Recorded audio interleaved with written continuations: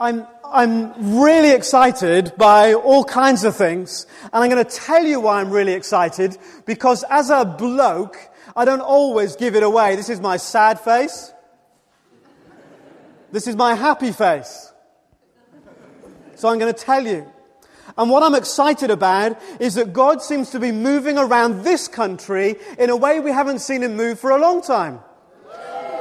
Absolutely. And I think we need to get stuck into what God is doing. There is a river that's flowing through our country. It might not be a mighty river yet, but a river nevertheless that God is asking us to leap into.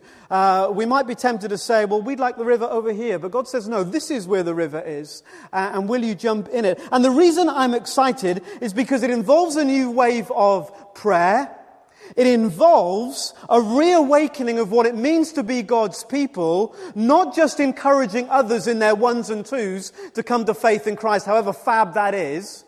But imagine, instead of that, imagine this church being full, which it will be, but imagine this church being full and London Road being revived, reawakened, and renewed as a community. Imagine the areas around this church that are known now all around the world for prostitution and murder. If you say Ipswich on the planet, I've heard of it. That's that place. Imagine if God was to move in such a way that this place became known for something totally different. That's what God's beginning to do in different parts of the country. And I'm really excited because young people, any young people in the house? 6. And I'm really excited, and Tony, 6 and Tony. Because young people are leading the way in what God is doing. God is stirring something, and we need to be part of it, and young people are leading the way. Think about what's happening. Think about a movement like 24/7 prayer that started just 10 years ago when a group of young people said, we read about prayer being dynamic and powerful in the Bible. We read about prayer changing things. Prayer in my church isn't like that. Anyone said that? They said, what would it be like if we got together and for 24 hours a day, 7 days a week, for a month, we started to pray? That prayer meeting 10 years ago has not stopped. And as a result of that prayer room and that praying, there are now 6,300 plus prayer rooms all around the world in 96 different countries.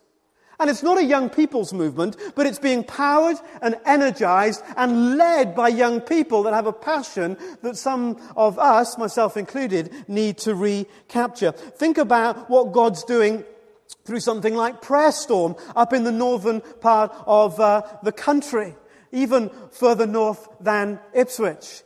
And the amazing thing is this. God is raising young people up to pray like you would not believe. The most powerful, most committed praying I saw for the general election, and boy did they need it, was by young people.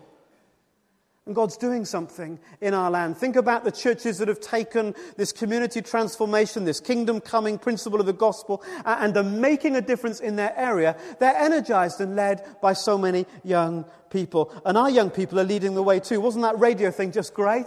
And listen to the one that you missed this morning, unless you were over 55, and then you heard it without doubt, because that's the way it works. You become 55, and suddenly there is a new radio station in town, BBC Radio Suffolk. That was just a joke. It's all right, you can looking at me, is he mad? You can listen to it if you're younger than 55. It's just all strange. And they're leading the way. 2 weeks ago, our young people in one of our small groups began prophesying to each other and speaking God's word into their lives. I put some of Claire's comments about that on my blog a week or so ago. God is moving in amazing ways, and He's doing so much with young people. And young people, we need your help. We need your help when we launch a prayer room. Find out about that at the church meeting next time. We need your help at the church weekend that we might usher in a new movement of prayer. We need your help as we prayer walk in July, as we've started talking about as well. God is doing some great things among us. So, I want us to think about a story that involves God calling a young person. And my prayer is that I'm going to stay young enough at heart to stick with what God's doing. Will you stay young enough at heart to stick with what God is doing. I hope you've got your Bible still open. Samuel, it was there right at the beginning of chapter 3, verse 1. And the first thing you notice, look how the story begins. 3 words. The boy Samuel. The boy Samuel. All this happened, God called him when he wasn't old enough to be called a man, but only able to be called a boy. We show our prejudice when we say he's only a boy or she's only a girl. God never says he's only. You're never too young for God to call you. When the church, any church, this church, gives you the impression that the important people are those who are old and wise and were around with Noah, so why weren't they drowned? When the church gives you that impression, I want you as young people, A, not to believe it, and B, to know that God calls boys like Samuel and boys like David and Jeremiah and Timothy and Jesus. God calls people when they are young. And suddenly, if you're a little bit older, you might be a bit worried now. So if you're a little bit older, then remember that God used Abraham at his best after he was 100, and Noah, and God did something incredible with Noah when he was 600. So there's hope for all of us that God will use us in good time. And about 1,000 years later, after God called Samuel, there was a young man called Timothy who was fired up for Jesus, and he wanted to make a difference, and he belonged to his church, and his church were a bit, he's a bit young, and he's a bit that. And Paul wrote to him and said these words, don't let anyone, Look down on you because you are young. If we ever make you feel like because you're young, somehow you're less than ready for what God wants to do with your life, then you must tell us to shut up.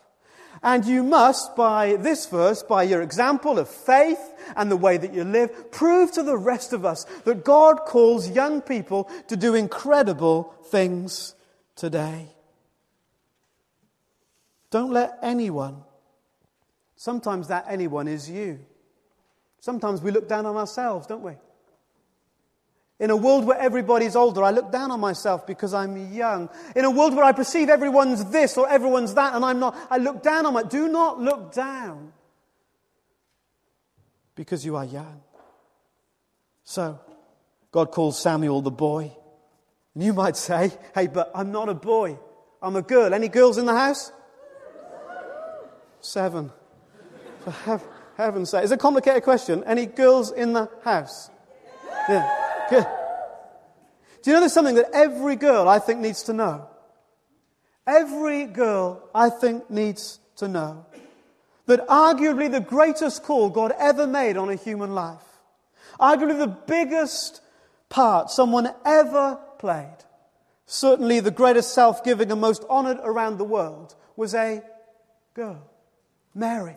When God said to Mary, you might be young and you might be pushed to the edges, I want to use you for my purpose. Thank God that it wasn't some religious committee who would have said, no, not Mary, she's too young and she's too female.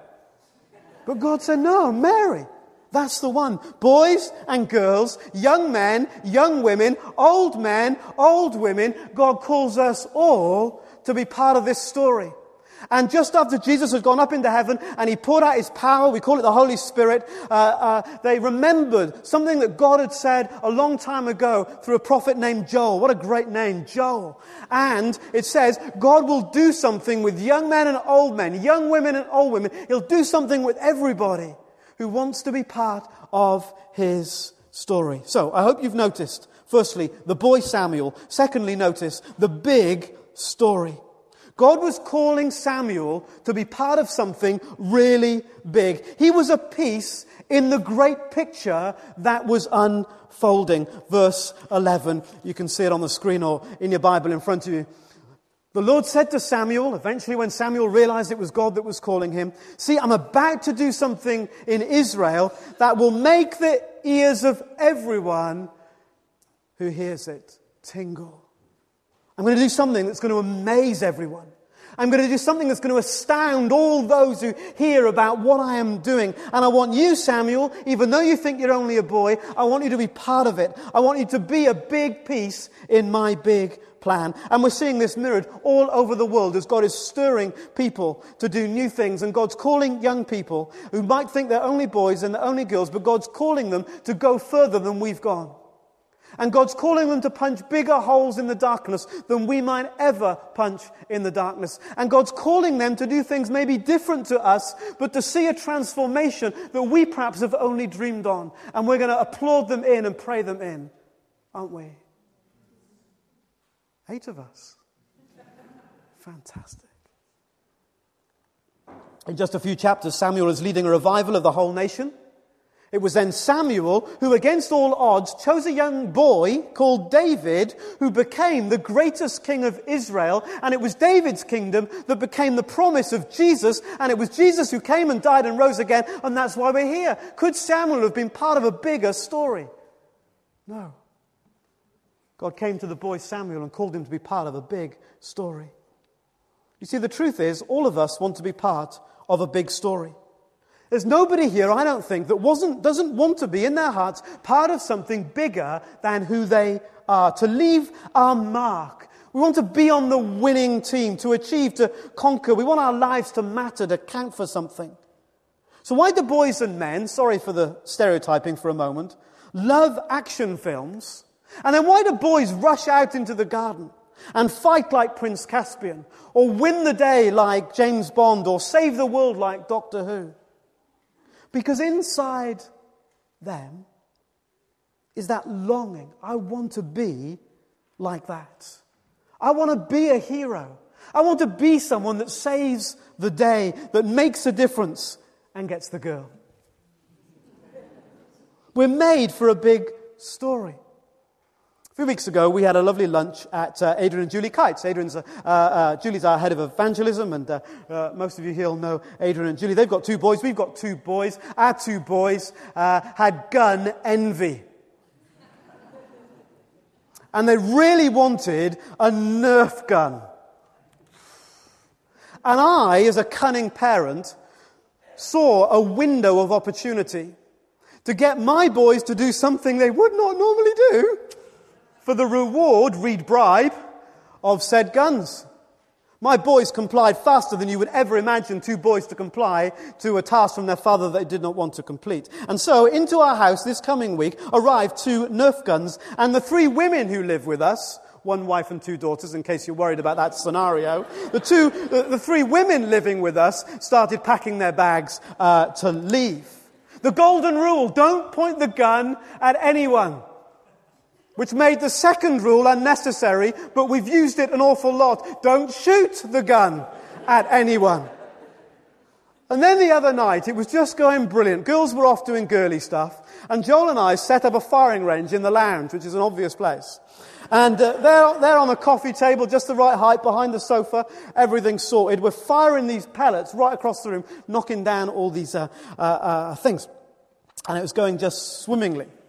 Until Joel went to pick up some of the bullets and raised his backside tantalizingly in the air. And there I am with big, massive bazooka in my hand. And the parent who's been pleading for a son to show restraint opened a whole round of bullets mercilessly on his son right the way across the lounge. I tell you, it was just fantastic. For a moment, I was conquering the entire world. As a parenting technique, it turned out to be a pretty poor decision. And introducing the rule the next day became a lot more demanding. But the longing to be part of a bigger story. You watched Britain's Got Talent last night. And some of you won't admit it, but you did. And what's the force, the driving force? People who, against all odds, will stop at nothing, not even national humiliation, in the impossible chance of winning. I want to be famous. I want to achieve. I want to be part of this something that's bigger than me. It's the longing that's reflected in posters that adorn the walls of almost every teenager in our land. In fact, it's not just young people. We see it everywhere. People wanting something bigger than themselves, wanting to belong to something that's more than just them. That's why in a few weeks' time, grown men will attach flags to their cars. Grown men will wear football shirts 2 sizes too small for them and still think they look cool. And for a brief moment, the hopes and the dreams of the entire nation will be channeled mercilessly into 11 players on a football field. If they fail, we fail. If they win, well, they won't. We'll get knocked out against Germany in the semi-final on penalties. That's what happens every time. And the whole country will be plunged into utter despair. The longing.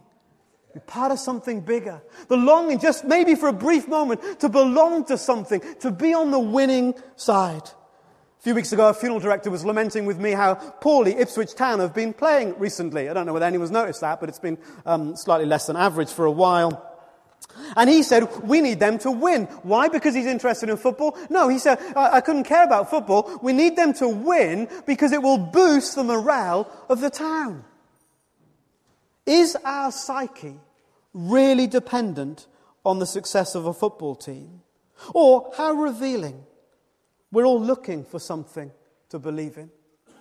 We're all longing for something bigger than ourselves to belong to. The trouble is, even if you become part of a big story, it's not really that big. Most stories come and go. Leona Lewis, that was a big story, wasn't it? Most of your children won't know who she is. Joe McElderry, Alexandra Burke, JLS, they'll come and they'll go. However big that story, however much we thought, that's a story to be part of, because that story's big. No, it's small, because it will come and it will go almost as fast as it came.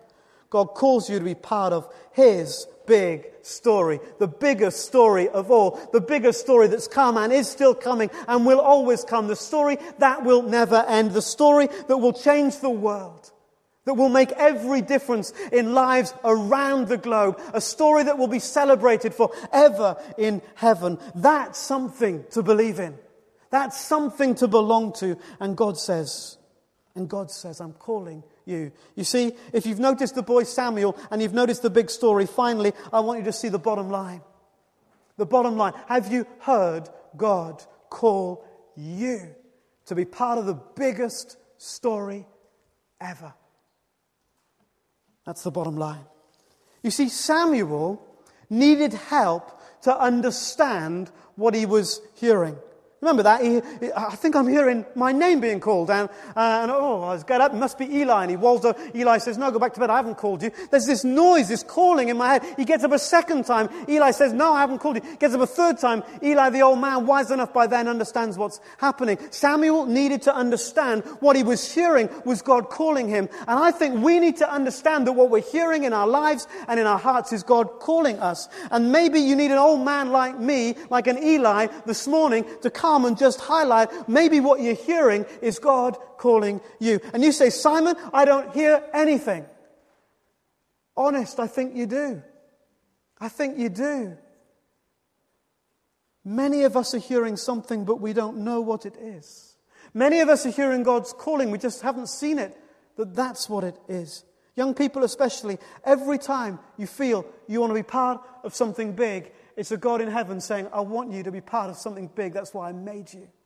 Every time there's a yearning in you for more, every time there's a longing for your life to count for something, every push to make a difference, to win, to conquer, to save the day, every voice inside you that cries for something bigger than who you are, there's a God in heaven saying, hey, here's the biggest story, and I want you to be part of this with me. Those yearnings are there by God. Think about that when you watch Britain's Got Talent. Channeled ridiculously in the wrong way. But why the person has that yearning to be part of something great is because God made them that way. If only they could find it in Him and not singing out of key on a Saturday night. It's a part of the Bible called Wisdom Writings.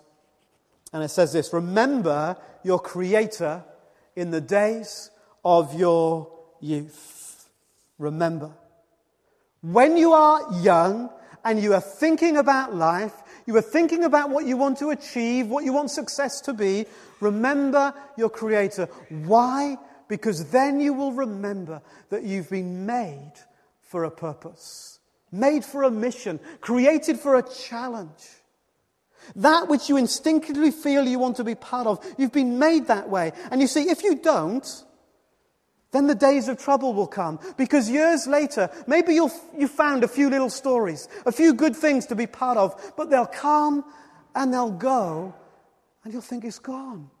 That was my story, but it's gone. And you'll say, I find no pleasure in them now. It's come and it's gone. Remember, in the days of your youth, that you're made for a purpose. Hey, some of us here waited 50, 60 years to work it out, didn't we? Not sure whether you're willing to admit that. Going, no, I didn't. Hey, we long for people when you're young to suss it when you're young, don't we? Hey, if we could say anything to people this morning, we'd say, work it out find an Eli and say, I've got all this in my head. I feel I'm made for something. I don't know what it is. I feel inside my heart that there's something more to my life than just this. Surely there's more than this. God's calling. Find an Eli, find a Claire, find someone to help you see that God's calling you. And every yearning in you for more is from Him. So as God said to Samuel, hey, I'm about to do something amazing. Samuel, I want you to be part of it. I have to tell you, God's doing something amazing just now. And He's saying He wants you to be part of it.